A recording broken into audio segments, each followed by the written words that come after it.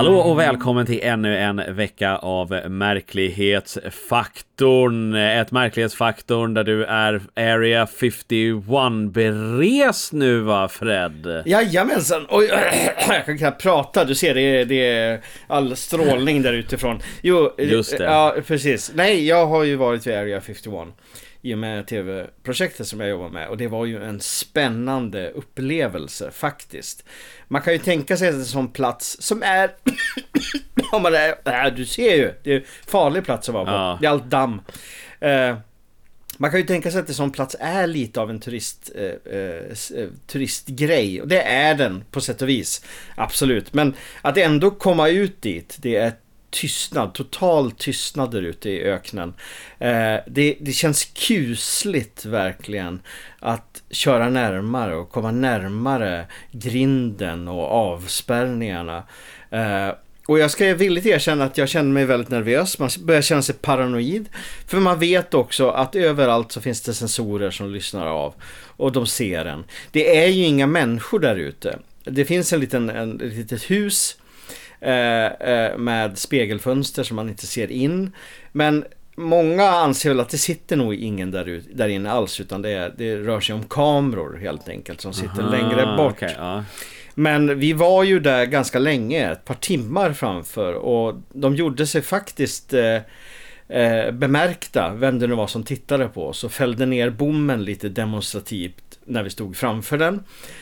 Och efter ett tag så kom en av de här vita jeeparna, som de brukar kallas för the camo dudes, och ställde sig kanske 100 meter bort och spanade på oss. Och det läskiga var att till slut så blockerade de vägen också, så vi kunde inte ta oss därifrån.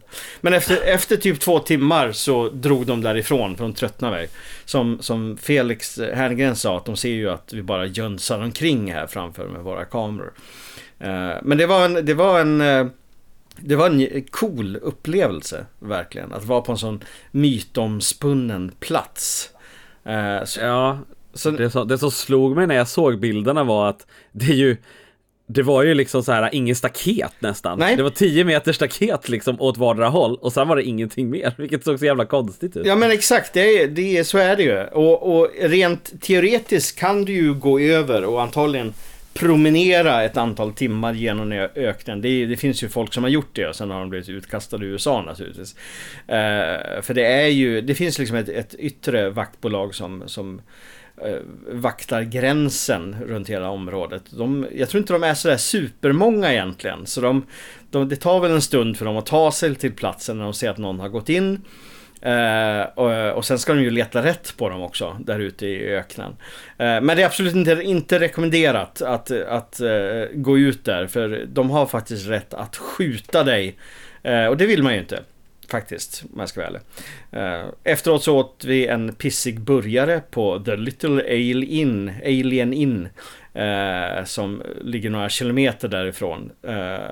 Så det var lite av en besvikelse faktiskt, den här början. Men de hade ett coolt UFO utanför och några plastiga utomjordingar, så att det var väl alltid något i alla fall.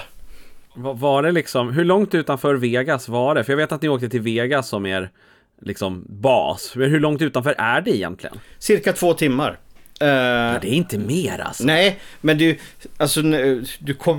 du kommer ju ganska fort till öken. Eller i Vegas är en stor stad. Men låt säga att efter 30 minuter någonting så börjar du se någon form av öken runt omkring. Och då börjar det bli mäktigt. Vi körde även förbi The Nellis Air Force Base, som är en så här stor avancerad rymdbas, eller jag på säga, men flygbas precis utanför Las Vegas. Så den ligger precis intill Las Vegas. Så det känns också så konstigt att de har en flygbas där.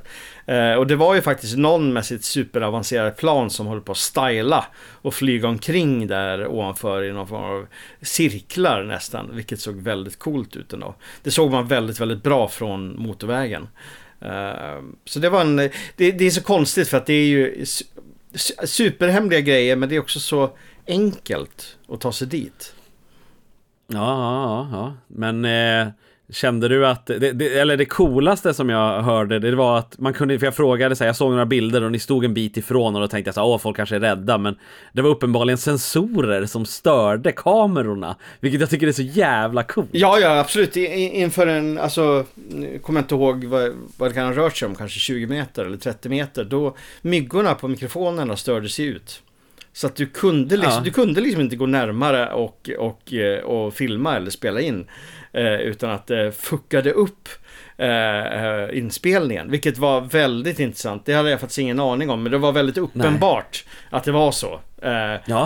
Det var liksom ingen slump, utan så fort vi började närma oss så bara så det var ju det kanske bara var tur, för då hade vi kanske aldrig kommit hem. Ja, just det. Men vi vill väl se resultatet av det här till våren i alla fall. Så vi måste ta oss genom julen och sen kanske vi får se vad det blev av det här. Oh ja, absolut. Så att ni får sitta som på nålar. Nej, det behöver ni inte göra. Det är ju tråkigt att sitta på nålar och vänta. Men jag hoppas att ni kommer titta på det, för det är spännande. Ja, och i en annan nyhet, så sista avsnittet så pratar vi om ett mystiskt walesisk Bigfoot-fotavtryck som spreds i media som stort som Shaquille O'Neals. Och nu har det kommit fram vad det var för någonting. Faktum är att det teamet som var där ute, vi satt och spekulerade om att de kanske gör en dokumentärfilm om om Bigfoot där ute i Wales och Storbritannien, och det hade varit någonting, för en av skaparna hade uppenbarligen jobbat på de här stora kattdokumentärerna. Men det visade sig att de hade uppenbarligen filmat ett comedy-segment av någon anledning om en wild man som sades bo i Carefully Mountains. Så att det var en sketch de filmade där ute. Och bilderna de hade tagit från inspelningen till sina typ privata Facebook hade sedan sprids i media som faktiska Bigfoot-grejer. Men vilket kanske säger någonting om att det kanske är trigger-happy media, inklusive oss kanske, kasta sten i glashuset etc. Fast ja, absolut, men det känns ju också så här. Visst, de filmar en sketch med en wildman eller en Bigfoot, och det är ju helt okej. Men sen att de själv postar på sociala medier som sen sprids, då får de väl skylla sig själv lite grann. De borde ju veta hur branschen, vad som händer. Jag vet inte riktigt hur tydligt det var liksom heller, att titta här vilket fejkat spår vi gjorde. Men när man tittar på spår så känns det ju väldigt platt ändå och ganska fejkat. Och vi spekulerar ju faktiskt i det. Men det är lite synd. Man vill ju att det ska finnas Bigfoot överallt.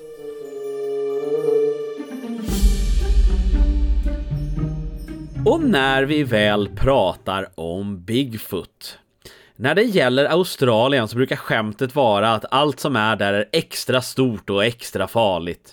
Allt från spindlar till hajar och ormar står redo att när som helst avsluta ditt liv och äta upp dig. Och kanske stämmer det med dess kryptider också. Det finns en video som sprids just nu som ska visa eftermälet av ett Yowie-besök, den australiensiska Bigfooten. Videon ska ha filmats för några år sedan av några som jobbar på ett järnvägsprojekt som då jobbade med att bygga en järnväg mellan Claremont och Glendon i centrala Queensland, som är i de nordöstra delarna av Australien. Videon börjar ganska makabert med en bild på en död gris. Grisen verkar vara i tu med baksidan på en plats och den främre delen några meter ifrån den. Det verkar som att det är minst 3 män som är på platsen som funderar av vad det är som har pågått. Det är inte det enda heller. På marken så verkar det finnas enorma fotspår och i jämförelse med fotografens arbetssko så är den minst 50% större.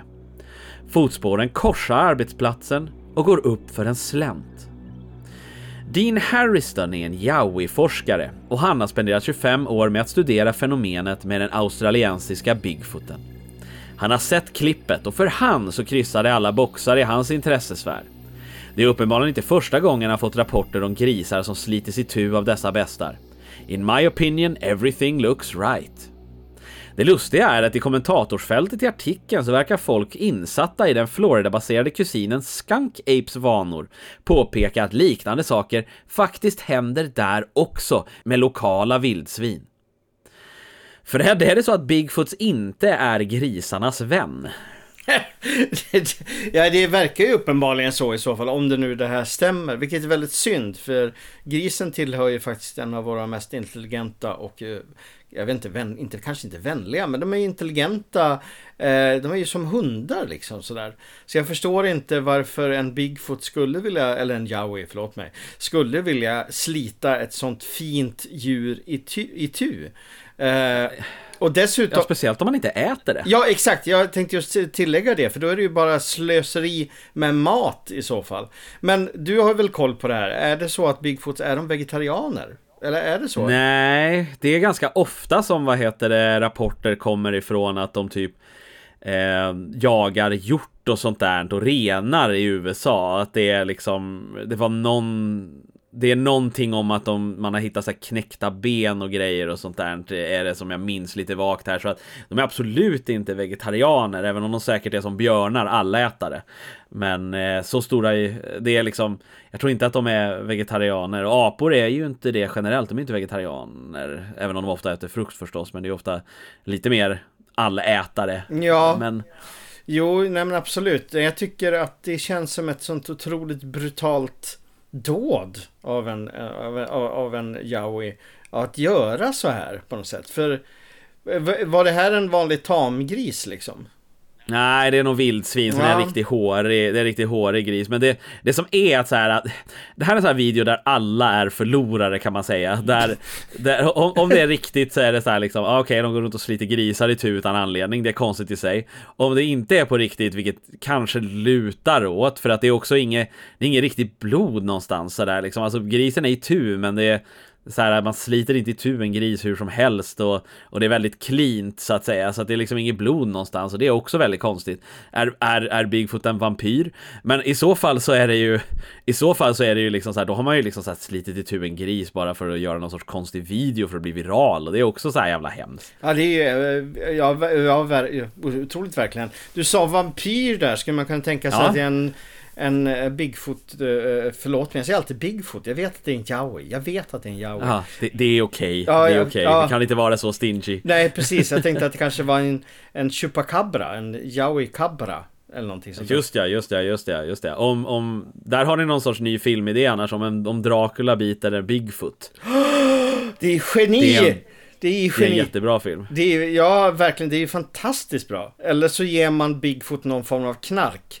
Cocaine Bigfoot. Cocaine Yowie, förlåt mig. Nu sa jag det igen. Precis. Vad är det? Alla australiensare kommer att bli så kränkta av att jag säger fel. Alla våra australiensare som lyssnar på den här podden. Det är många. Jag har hört att vi har en otroligt stor publik där.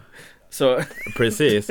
Det som är intressant är att Yowien ska också vara, det här är ganska stora fotavtryck, men Yowien rent generellt ska vara känd och vara mindre. Den ska vara liksom lite så här 1,50, liksom en hårig, det är inte liksom en hårigt monster, det är snarare en hårig snubbe.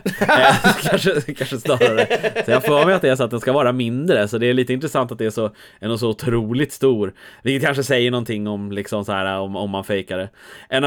En av de så här grejerna som i Bigfoot-sfären som jag tycker är så här mest fascinerande men också hemsk är att folk liksom, det har kommit några videos, man måste vara lite försiktig när man liksom söker liksom bilder, för det var en så här, kolla, jag har hittat en rutten Bigfoot-fot, och man bara så här, nej, du hittar en person. Det är liksom så här, alltså det var någon sån grej där någon hade hittat en fot, och folk bara så här, det här är Bigfoot, och bara så här, nej, det där är någon snubbe som har liksom dött i skogen, och sen så har liksom benen spritts och så här, det här är liksom, nej, vad hemskt. Ja, det visade sig att det var det, och man bara så här, man ska vara lite försiktig när man går runt och försöker leta Bigfoot-kadaver, för det är ganska stor chans att det kanske är folk. Ja, vad otroligt makabert faktiskt. Nu kommer jag verkligen inte gå ut och leta efter gårdstomteskelett längre. Man vet ju aldrig vad man kommer hitta för någonting.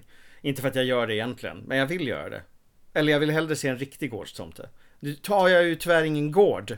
Och går jag in på en gård mitt i natten så kommer jag säkert bli utkastad och skjuten eller någonting. Ja, sånt. Det känns som att du arbetar i motvind här lite tyvärr. Fuck it, jag skippar det.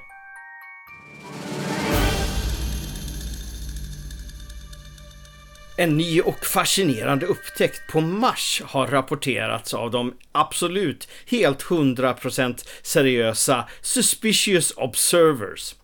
De har identifierat en struktur som liknar en mur och sträcker sig över 4 kilometer på den röda planetens yta. Denna struktur skiljer sig avsevärt från Mars naturliga formationer som åsar eller berg som eroderats över tiden. Snarare tycks den, i alla fall enligt dem, vara konstgjord, som att någon har byggt den. En särskilt slående detalj är dess förmåga att reflektera ljus och skapa en ljuspunkt på marken, vilket antyder att den kan vara gjord av ett annorlunda material än den omgivande terrängen. Kanske något metalliskt eller glänsande. Frågan som uppstår är: vad betyder i så fall denna struktur? Kan det vara resterna av en forntida mur? Byggd av en civilisation som en gång bebodde Mars? Kanske är det en nyckel till att förstå mysteriet kring planetens förändring till en öde och ogästvänlig värld? Eller är det bara ett geologiskt ärr på den röda planeten? Samtidigt börjar många söka efter mönster, strukturer och okända fenomen på den magiska planeten Mars. Som vi rapporterat tidigare säger man sig både spanat in hattar, marsvin, ufon, portaler och något som faktiskt liknar en sjöjungfru på planeten. Ja, för att inte glömma den klassiska Face on Mars. Nu är det ju värt att överväga om dessa observationer kan vara influerade av pareidolia. Människors tendens att se bekanta mönster och former där inget egentligen finns. Detta väcker frågan om hur mycket av det vi tror och ser på Mars faktiskt kan vara resultatet av vår egen hjärnas strävan efter igenkänning och mening. För även om planeten Mars kanske är död, så förblir den ändå levande i människans fantasi. Bara det är vackert i sig. Alltså helt om vi bara ignorerar, jag menar om de här bilderna stämmer så är det en ganska intressant anomali på Mars, att det är och det måste antagligen vara väldigt, väldigt stor. Så just det där med att folk säger mur, det betyder ju typ att jättar måste ha byggt den, eller att det är stadsmuren till en jättestad som fortfarande står kvar eller någonting sånt. Men så vanligt är det ju lite svårt så här att avgöra var de här bilderna kommer ifrån. Men rent om vi bara spekulerar rent hypotetiskt, Jimmy. Du är ju känd som en Mars-expert och har koll på det här. Just det. Skulle det kunna vara så att planeten en gång, låt säga för miljontals år sedan, har haft en form av civilisation som sen har utrotats av ett atombombskrig? Just det, jag gillar teorin. Jag ska bara börja säga att du är expert på saker. Ja. Fred, som expert på medium till stora insekter. Vad tycker du om saker? Det ska bli vår nya running gag här. Nej, men alltså Mars, jag gillar ju idén av att det finns civilisation, att det har funnits civilisationer på Mars och sådär, men jag vet inte, har Mars liksom så här någonsin varit så att det skulle kunna vara beboeligt? Jag tror väl inte det, utan den ligger väl för nära liksom så här och är för torr och, så. Men det går ju hela till rykten om att man har hittat tecken på vatten, att det i alla fall har funnits vatten på Mars. Ja, det är sant. Och rätta mig om jag är fel, men är det inte lite så att de har lite så här is på toppen? Ja, just det har du faktiskt rätt i. Ja. Så det kan faktiskt, det kanske ligger någonting i det. Och de kanske är under ytan nu, de här varelserna. Ja. Så kan det definitivt vara. Och det där med under ytan på Mars, det vill jag bara nämna lite kort. Är ju en historia eller en legend eller en myt som skapades via en fake-dokumentär som heter Alternative 3, som släpptes i slutet av 70-talet på jag kommer inte ihåg om det var BBC eller någonting sånt. Det var tanken att den skulle släppas 1 april, men så blev det en schemaomläggning som släpptes flera månader senare, så folk gick på den, trots att det är eftertexter med skådisar och grejer i den. Men den handlar just om att världens brain trust av vetenskapsmän och forskare och andra supersmarta brainies försvinner, och det antyds ju då naturligtvis att de eventuellt har tagits till Mars där de ska skapa en ny civilisation. Och där finns det även bilder från Mars där man ser att någonting rör sig under jorden, att det finns någon form av intelligens där. Och faktum är att väldigt många av dessa historier har kommit just från den här fejkade tv-dokumentären, som är ganska cool för övrigt.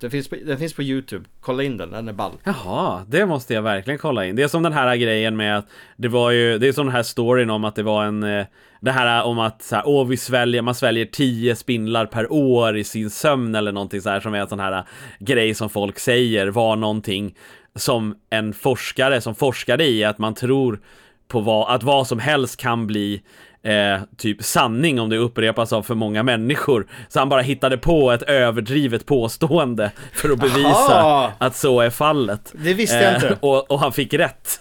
Nej, men, intressant. Då kanske det också stämmer. Det här hörde jag faktiskt senast förra veckan när jag var ute och reste, att män tänker på romarriket minst en gång om dagen. Ja, just det. Det är en sån där TikTok-grej liksom. Och den är ju... Tänker den är du ju på lite romarriket? rolig, faktiskt. Tänker du på romarriket? Nej, jag gör ju faktiskt inte det, men Kom igen. vi ställde den här frågan till ganska många i vår vänskapskrets, och då sa de faktiskt att faktiskt, så att det ligger någonting i det. Alltså jag tänker ju på romarriket lite då och då. Det gör jag, men absolut inte en gång om dagen. Nej. Men det är såklart, det är ju en kul grej att tänka på. Så jag fattar ju grejen liksom, med de här trumpeterna och stora torg och massor och drama och intriger. Det är allt som vad livet innebär, helt enkelt. Ja, precis. Men med det här, tillbaka till Mars. Och vad heter det här fallet? Tillbaka till Mars. Det jag sitter och undrar på, om det här inte är någon sorts vad ska man säga, vindfenomen. Att det är liksom toppen av en kulle, att det är liksom så här att sanden går på toppen och så blir det liksom det här det här mönstret av att det är liksom toppen av ett berg och liksom så här på en sanddyn så att säga, och som blir liksom format på ett visst sätt, kanske att det är berg som frigörs eller någonting sånt där. Jag tänker att det är något sånt. Jag tror att det finns liksom, det är väldigt häftigt. Jag tycker att det här faktiskt är en väldigt häftig bild, och det är liksom så här, man undrar vad det är för någonting, men det behöver inte vara en annan civilisation för att vara coolt. Nej, verkligen inte. Och det är faktiskt viktigt, det är bra att du tar upp det, att vad som är naturligt och vetenskap är ju otroligt coolt i sig. Bara det kan jag säga. Även utan spekulationer om allsköns konstigheter. Och det som du säger, det kan mycket väl vara så. Det var någon som drog jämförelsen med en snödriva, liksom att snö blåses upp på det här sättet, och det funkar ju även i sandform eller i liksom, med den här formen av materia. Så det kan det mycket väl vara. Men jag tror ändå att jag i hemlighet drömmer om att det faktiskt finns eller har funnits en civilisation på den röda planeten.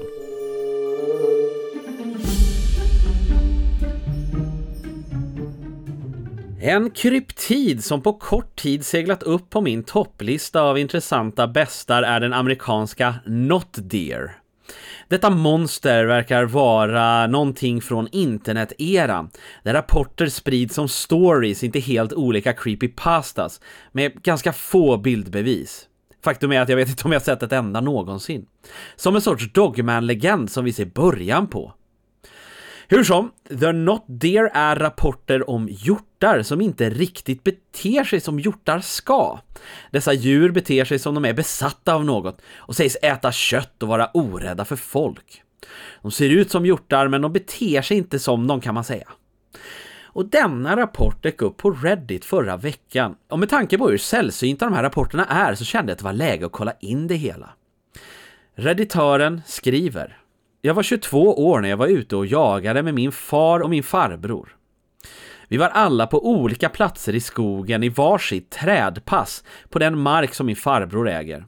Vi var ute för att jaga hjort. När hälften av tiden gått så dök det en stor bock upp i mitt synfält. Något kändes fel med den. Inte på något så här mentalt eller fysiskt sjukt sätt, utan mer att dess ögon var mer mänskliga. Det såg ut som att det fanns en mycket större intelligens där bakom. Jag höjde mitt vapen och siktade, och hjorten stannade till. Den tittade rakt på mig. Den visste. Jag försökte trycka av, men vapnet ville inte. Jag tittade på vapnet om någonting var fel, men allt verkade som det skulle. Vapnet ville bara inte trycka av. Hjorten stod bara där och stirrade på mig. Jag tittade ner på vapnet igen, och när jag kollade upp så stod den där på sina bakben, fortsatt stirrandes. Det var då den började rusa mot mig, på bakbenen, i full fart. Jag lämnade allt bakom mig och lyckades ramla ner för halva stegen och skadade foten, men jag var för rädd och brydde mig inte. Jag var livrädd. Jag började springa mot min fars pass och kunde höra fotstegen bakom mig. När jag vände mig om så fanns dock inget där, men jag kunde höra den där ute ändå. När jag kom fram till min far så frågade han vad som hade hänt och trodde att jag kanske blivit skjuten. När jag berättade min historia så sa han att han hört liknande stories i närheten. Det var sista gången jag var i skogarna där omkring. Personen berättar också att han i sin forskning kommit fram till en YouTuber vid namn Tilly Treadwell, som i ett av sina avsnitt berättar om betydelsen av hjorten och dess relation till döden eller gudar. Kan det vara så att han försökt skjuta en hjortgud och att det var därför den blev förbannad? Fred, hjortgudar eller icke-hjortar, är du rädd för klövdjur? Jag är ju en liten expert på klövdjur, om jag ska vara ärlig. Ja, just det. Så att, jag kan inte, nej, jag är faktiskt inte rädd för klövdjur. Det är jag inte, men nu har jag en bild inuti mitt huvud, vad annars, där jag ser den här hjorten springa bara på sina bakben, och det ser ju hysteriskt roligt ut, tycker jag, på något sätt. Ja, jag menar med den kroppen och de här små fötterna, så bara försöker den nästan tassa sig fram i någon form av fart, liksom. Så det ser jag framför mig just det. Måste vara lite obalanserad också. Jag menar precis, höfterna som vickar och jag menar hornen som flänger åt alla håll och grejer. Det är en väldigt, väldigt humoristisk bild.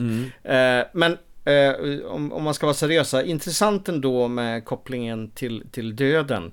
Det där är någonting som har dykt upp flera gånger de senaste åren, just i kombination med såna här upplevelser och såna här varelser, både Bigfoot och tomtar och älvor och liknande, sägs ju ha en stark koppling till nära döden upplevelser. Att här pratar vi om någon form av arketyper egentligen som befinner sig på gränslandet mellan liv och död, liksom som vad heter den här i den egyptiska mytologin, The Ferryman till exempel. Så det är faktiskt, tycker jag, en intressant iakttagelse i det här fallet som den här killen har gjort. Men jag vet verkligen inte vad jag ska tro om en vad kallar det? Not there, en icke-hjort. The not there. Ja, namnet är ju också i sig ganska humoristiskt, tycker jag. Då hade ju nästan, det hade ju varit coolare om de började kalla det för hjortgudar eller dear gods eller någonting sånt istället, god dears istället för not dear. It's not a deer, but it's a not deer, you know. But it's not a deer, but it's not a deer either. It's a deer. It's a not deer, you know. Så ja, men det är något. Det är något mytologiskt med hjortar, liksom, så här känns det som. Det är bland annat den här mytologin och det här not deer och liksom döden och sen så jag håller på att spela vad fan heter det? Alan Wake 2, vilket är väldigt Twin Peaks. Ett spel som är otroligt Twin Peaks, och där är det också mycket symbolik med hjortar och vad heter det, döden och så här. Så det är ju någonting med amerikansk kultur. Kan du tänka om vi hade det i Sverige? Att det var liksom så här bara, att folk bara, den mytologiska rådjuret. Liksom, det är inte lika coolt. Nej, det är verkligen inte lika coolt. Den mytologiska vad fan heter det? Inte bäver tänkte jag på. Grävlingen. dödsgrävningen. Ja, det hade jag kunnat vara. Det kan man ju förstå med tanke på hur biffiga och brutala de kan vara naturligtvis. Men liksom... Precis. Vilket av våra djur är mest har mest liksom dödsguds liksom feeling? Är det älgarna? De är liksom majestätiska fast... Ja, men älgen är ju pampig, verkligen. Men det finns ju, vi har ju även hjortar i Sverige naturligtvis som har väldigt fantastiska horn som ser cool ut. Jo, jag såg ju det jag vill påstå var ett svart rådjur här tidigare i år. Kan i och för sig ha varit en svart hjort också, men den stod bredvid vad som såg ut att vara ett vanligt rådjur. Så att för mig är liksom det svarta rådjuret, det är min psykologiska, mytologiska varelse nummer 1 just nu. Ja, jag hörde en så himla bizarr historia, eller så här, någon så här berättelse så här liksom, vad ska man säga, folktroberättelse som liksom är så himla mix av grejer som jag kan dela med mig av, och jag har hört den här berättelsen återberättad om min hemby, men jag har också sett den återberättad om andra byar, så jag undrar, men jag fattar inte riktigt var den kommer ifrån. Och det är att Jesus var i Sverige av någon anledning och skulle korsa en myr. Och vad heter det, och då kom en björn fram till honom och sa att så här, jag kan hjälpa dig att korsa myren. Och vad heter det, så här liksom, så att du slipper bli blöt liksom. Och så Jesus red på björnen över myren. Och när de kom till andra sidan så hjälpte, så vad heter det, så hoppade Jesus av, och sen så sa björnen att liksom så här, och sen sa Jesus att det så här liksom, tack för att du var så snäll, så ska du få slippa lida över vintern, och det är därför björnar sover på vintern, för att Jesus gav dem den kraften. Det känns som att det är liksom någon sorts asatro-historia. Ja, verkligen. Som liksom har blivit direkt ersatt av liksom med Jesus när kristendomen kom. Men det är ju lite surt då att han säger nu ska du få slippa lida under vintern, så nu får du gräva ner i ett hål där du bajsar på dig mer eller mindre. Han kunde ju också bara sagt att men nu slipper du bara frysa. Alltså så det är ändå Jesus vi pratar om här. Jag har faktiskt aldrig hört den historien förut. Men du, hur pratade björnen med Jesus? Var det liksom jag pratade väl bara. Vadå? Förtäller inte historien. Hej. Ja, typ hej, hoppa på du. Med läppar och allting sådär, inte telepatiskt. Jag vet inte, jag har nog inte pratat med den som kom på den här historien direkt. Utan jag fick den här återberättad som barn. Okej.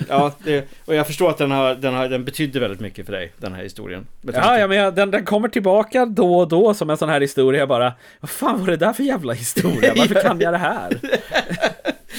Ja, och nu har du delat med dig av den. Det tackar jag dig för. Ja.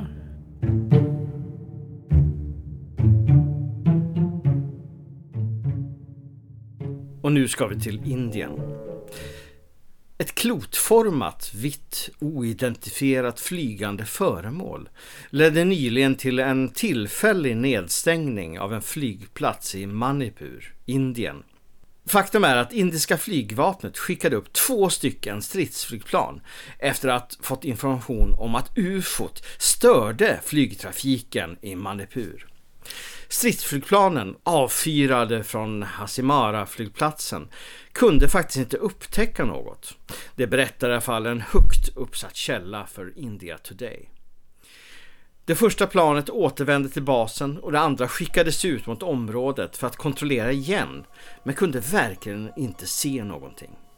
IAF aktiverar sin luftförsvarsresponsmekanism baserat på visuella inmatningar från Impal-flygplatsen. Det lilla objektet sågs därefter inte, twittrade de ut på söndagen. UFOt var synligt med blotta ögat och rörde sig västerut från flygplatsen fram till klockan 4, sa en tjänsteman. Flygoperationerna vid flygplatsen i Impal stoppades i flera timmar efter observationen, vilket är väldigt unikt. De omdirigerade planen inkluderar en Indigo-flygning från Kolkata som först instruerades att avvakta. Men efter 25 minuter så tvingades den flyga till en annan flygplats. De försenade flygplanen lämnade sedan flygplatsen efter att få klartecken efter cirka 3 timmar. så det blev alltså en ordentlig försening. Det indiska flygvapnet i Shillong informerades också om händelsen och det blev ett stort pådrag. Allt detta låter givetvis väldigt dramatiskt. Men känslan av panik och fara blir mindre när man faktiskt tittar på den hysteriska tv-sändningen från incidenten. Där man till och med filmat UFOt. Som är en liten obetydlig prick i skyn. Vad tror du, Jimmy? Är det en rådande UFO eller UAP-hysterin som fick flygledningen och även flygvapnet i Indien att sparka bakut och få panik? Jag tänker att så här, man måste ta saker seriöst på en flyg. Jag tänker att det här är lite som jetpackmannen som vi har pratat om, liksom så här, att det är ett hot ovanför en flygplats, eller åtminstone kanske inte ett hot, men åtminstone någonting okänt. Och det måste man ta liksom seriöst. Det är ju frågan så här, skicka flygvapnet på det. Ja, det kanske är de som är bäst utrustade för att liksom fixa det liksom.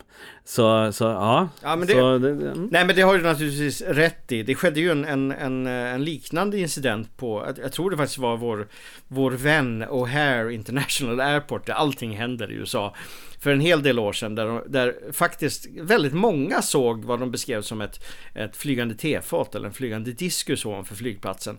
Det finns även inspelningar från flygplatspersonalen när de pratar om detta. Men alla liksom bara skrattade åt det här istället för att ta det på allvar. För att låt säga, det behöver inte vara utomjordingar. Det kan vara någon som har skickat upp en stor ballong eller vad som helst. Ja. Eller, det är ju inte bra egentligen att sånt håller på att sväva någon flygplats av rena säkerhetsskäl. Dock måste jag säga, när det gäller den här indiska observationen, tittar man på den här videon så är det kanske den minst intressanta UFO-videon som någonsin har filmats. Faktum är att jag är så drastisk så jag skulle kunna tro att de faktiskt har stått och filmat en planet här. Det är bara en liten ljusprick uppe på skyn. Sen kan det hända inte ens ett plan. Nej, verkligen. Jag ser verkligen ingen sån rörelse eller såna tendenser, utan det är bara en liten prick där. Visst, om den rörde på sig, ja, då kan det hända att de inte filmar det, men det är ju tråkigt, för nu det enda vi ser är ju någonting som är så ohyggligt oimponerande. Det bästa egentligen, om jag ska vara ärlig, med den här nyheten är ju den hysteriska indiska tv-sändningen där de berättar om det. Där det är verkligen breaking news, det är grafik åt alla håll. Den stackars nyhetsankaret försöker verkligen arbeta upp något spännande runt det här. Och den stackars reporten som kanske troligen mest ringer från kafferummet där på tv-stationen och ska försöka vara entusiastisk och exalterad över denna fantastiska nyhet. Det tyckte jag nästan var höjdpunkten ändå.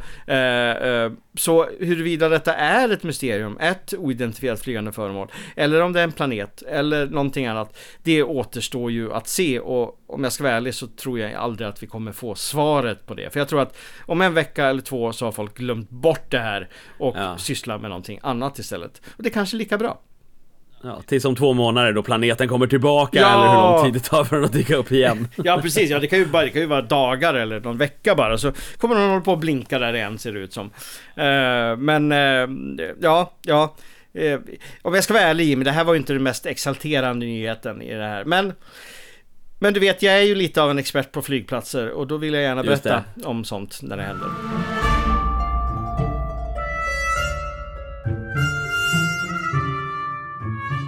Och till veckans mysterium så ska vi till en historia där fiktion och verklighet inte riktigt är tydlig.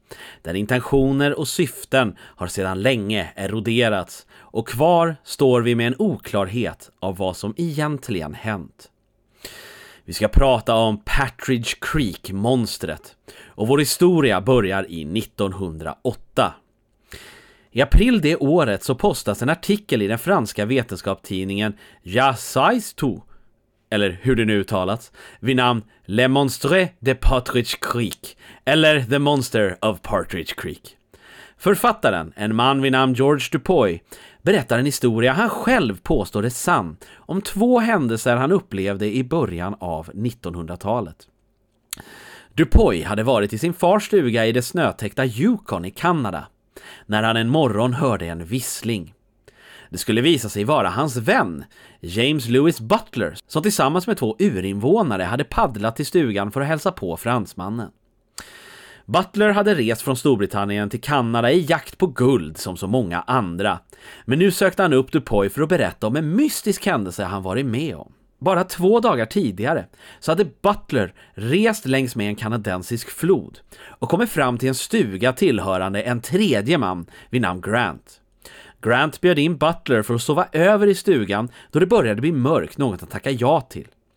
Han fick också frågan om han kanske skulle vilja gå ut och jaga älg på morgonen, något som också lockade och han tackade ja till. Dagen efter gav sig de båda männen samt 2 urinvånare ut på jakt. Efter 2 timmars jakt så fick de syn på 3 bastanta älgar i en glänta.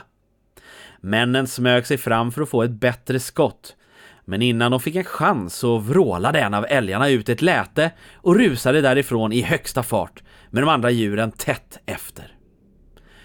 De närmade sig platsen där djuren har varit och fick syn på en skrämmande syn. I en lerpöl syntes färska spår som av ett enormt djur. 4 enorma klobeklädda fotspår med ett intryck av djurets mage som var 10 meter långt. Klorna var mer än 30 centimeter och det fanns intryck av en svans. Man beslutade sig för att följa efter spåren för att se vad det var för enorm bäst som gjort dessa intryck. De följde dem ett tag, men efter att ha gått någon mil så gick spåren ut för en klippa för att mystiskt försvinna, som om varelsen magiskt bara försvunnit.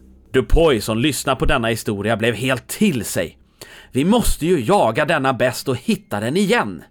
Tillsammans så lyckades Dupuy och Butler samla på sig hela 9 man som nästa dag skulle ge sig ut i samma område för att hitta vad det var för monster som gjort dessa fotavtryck och förhoppningsvis bli rika på kuppen. Männen undersökte samma dal som de första fotstegen dök upp i, men lyckades inte hitta något. På kvällen så sattes alla upp sina tält längs med en klippa för att kunna fortsätta dagen efter. Medan de höll på att koka te så började man höra stenar som rasade ner i ravinen som de satt upp sina tält bredvid. Och plötsligt så hörs ett enormt vrål. På andra sidan klyftan så kunde de nu se en mörk skepnad, en dinosaurie, som sakta försökte ta sig ner i ravinen med sina enorma klobesedda fötter. På nosen så hade den ett horn, vilket får den att se ut som en ceratosaurus. Jägarna bevittnade varelsen i 10 minuter, men ingen vågade skjuta mot den. Dagen efter begav sig alla mot Dawson City, där man försökte få polisen att anordna en skallgång med 50 beväpnade män för att ge sig ut och jaga och döda besten. Men där blev de utskrattade. Historien tar inte helt slut här dock, för Dupuy berättar att lite senare samma år så fick han ett brev om att besten siktats igen. Denna gång så syntes monstret på självaste julafton, då denna syntes korsa isen på en frusen flod med ren i munnen. Några män följde spåren, men även denna gång försvann fotspåren mystiskt in i snön. Artiklarna kring denna händelse publicerades i amerikanska och europeiska tidningar, men det var alltid lite oklart om historien var fiktion eller verklighet. Är detta ett verk av Dupuys fantasi eller var det alltid menat som funktion? Men varför skrevs det då om i flera tidningar som en faktisk händelse? I 1922 så publicerades det också flera artiklar om liknande varelser som synts i ryska Kamtjatka-regionen. Och folk drog då parallellen till denna varelse, och teoretiskt sett så ska den regionen ha suttit ihop med Kanada en gång i tiden. Kanske var det samma dinosaurier. Fred, du som är en expert på snödinosaurier, kan det kanske finnas någonting där ute? Ja, jag är faktiskt expert på snödinosaurier. Det är sant. Ja, nu rätt. Du är ju expert. Du är definitivt expert på dinosaurier. Ja, jag är expert på dinosaurier faktiskt. Hur är det här med var dinosaurierna liksom varmblodiga eller kallblodiga? Skulle de ens trivas i snö? det sägs ju att det faktiskt, ny forskning visar ju faktiskt att dinosaurier faktiskt levde i snö. Så att det är inte helt främmande liksom att dinosaurier kunde hantera snön.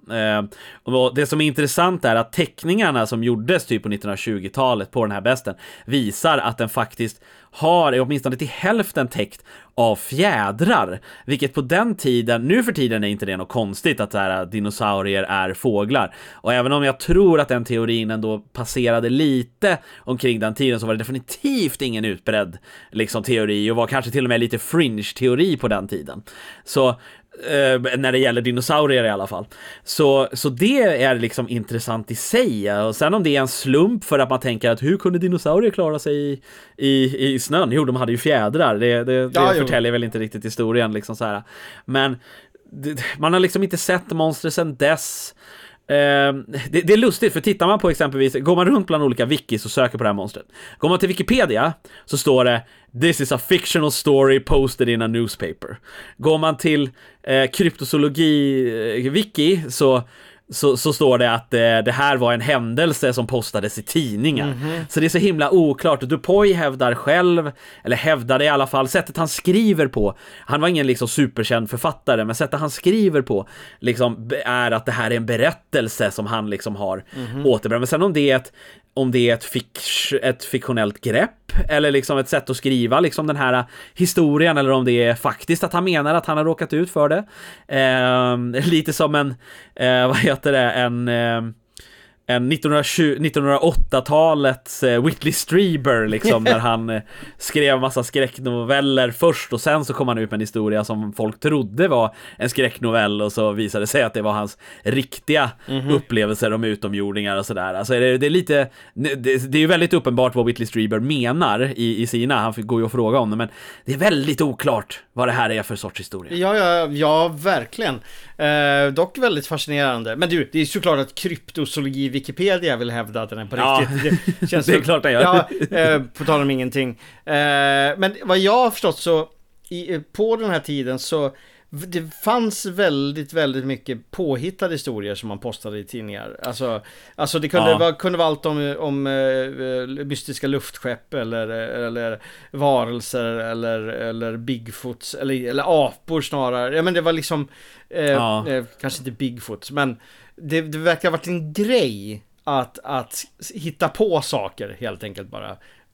Ja, jag vet en historia om att i London så finns det kommer vi säkert ta upp på Veckans Mysterium någon gång, men i kort så var det en historia om att i London, typ Hyde Park eller någonting sådär, så skulle det finnas en jättespindel som sjöng som en vacker dam och lockade ner folk i hål i marken där spindeln åt upp folk.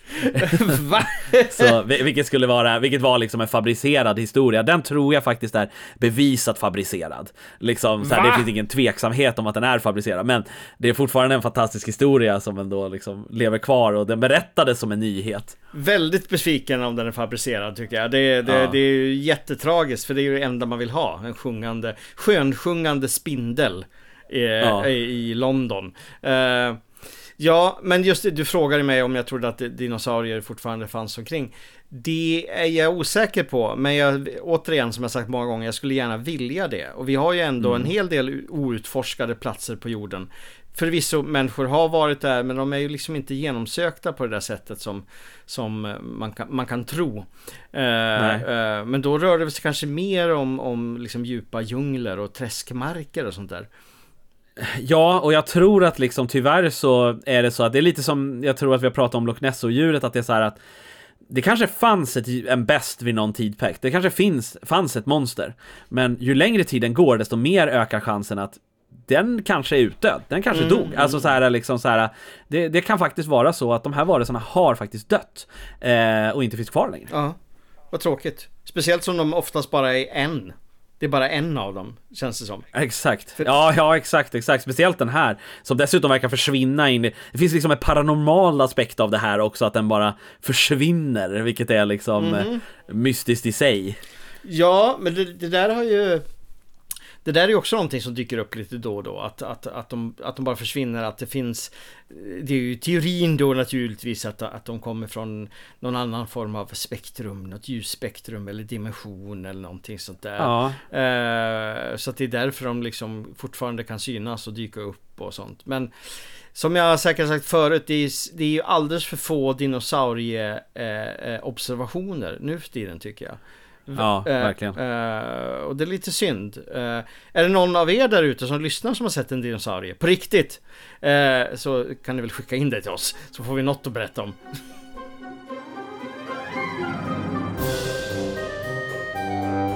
Ni har nu lyssnat på avsnitt 97 av Märklighetsfaktorn. Det är alltså bara 3 avsnitt kvar till 100. Och nej, vi kommer inte hinna det till slutet av året. Där det har varit ballt naturligtvis. Så, men i alla fall, skitsamma. Har ni en historia ni vill berätta? Något som ni har upplevt? Något märkligt, mystiskt, oförklarat? Maila då till marklighetsfaktorn@gmail.com. Gå in och likea oss på Instagram och Facebook. Och skriv gärna snälla brev till oss också, för vi blir jätteglada då. Och tills nästa gång, som Jimmy brukar säga, stay strange.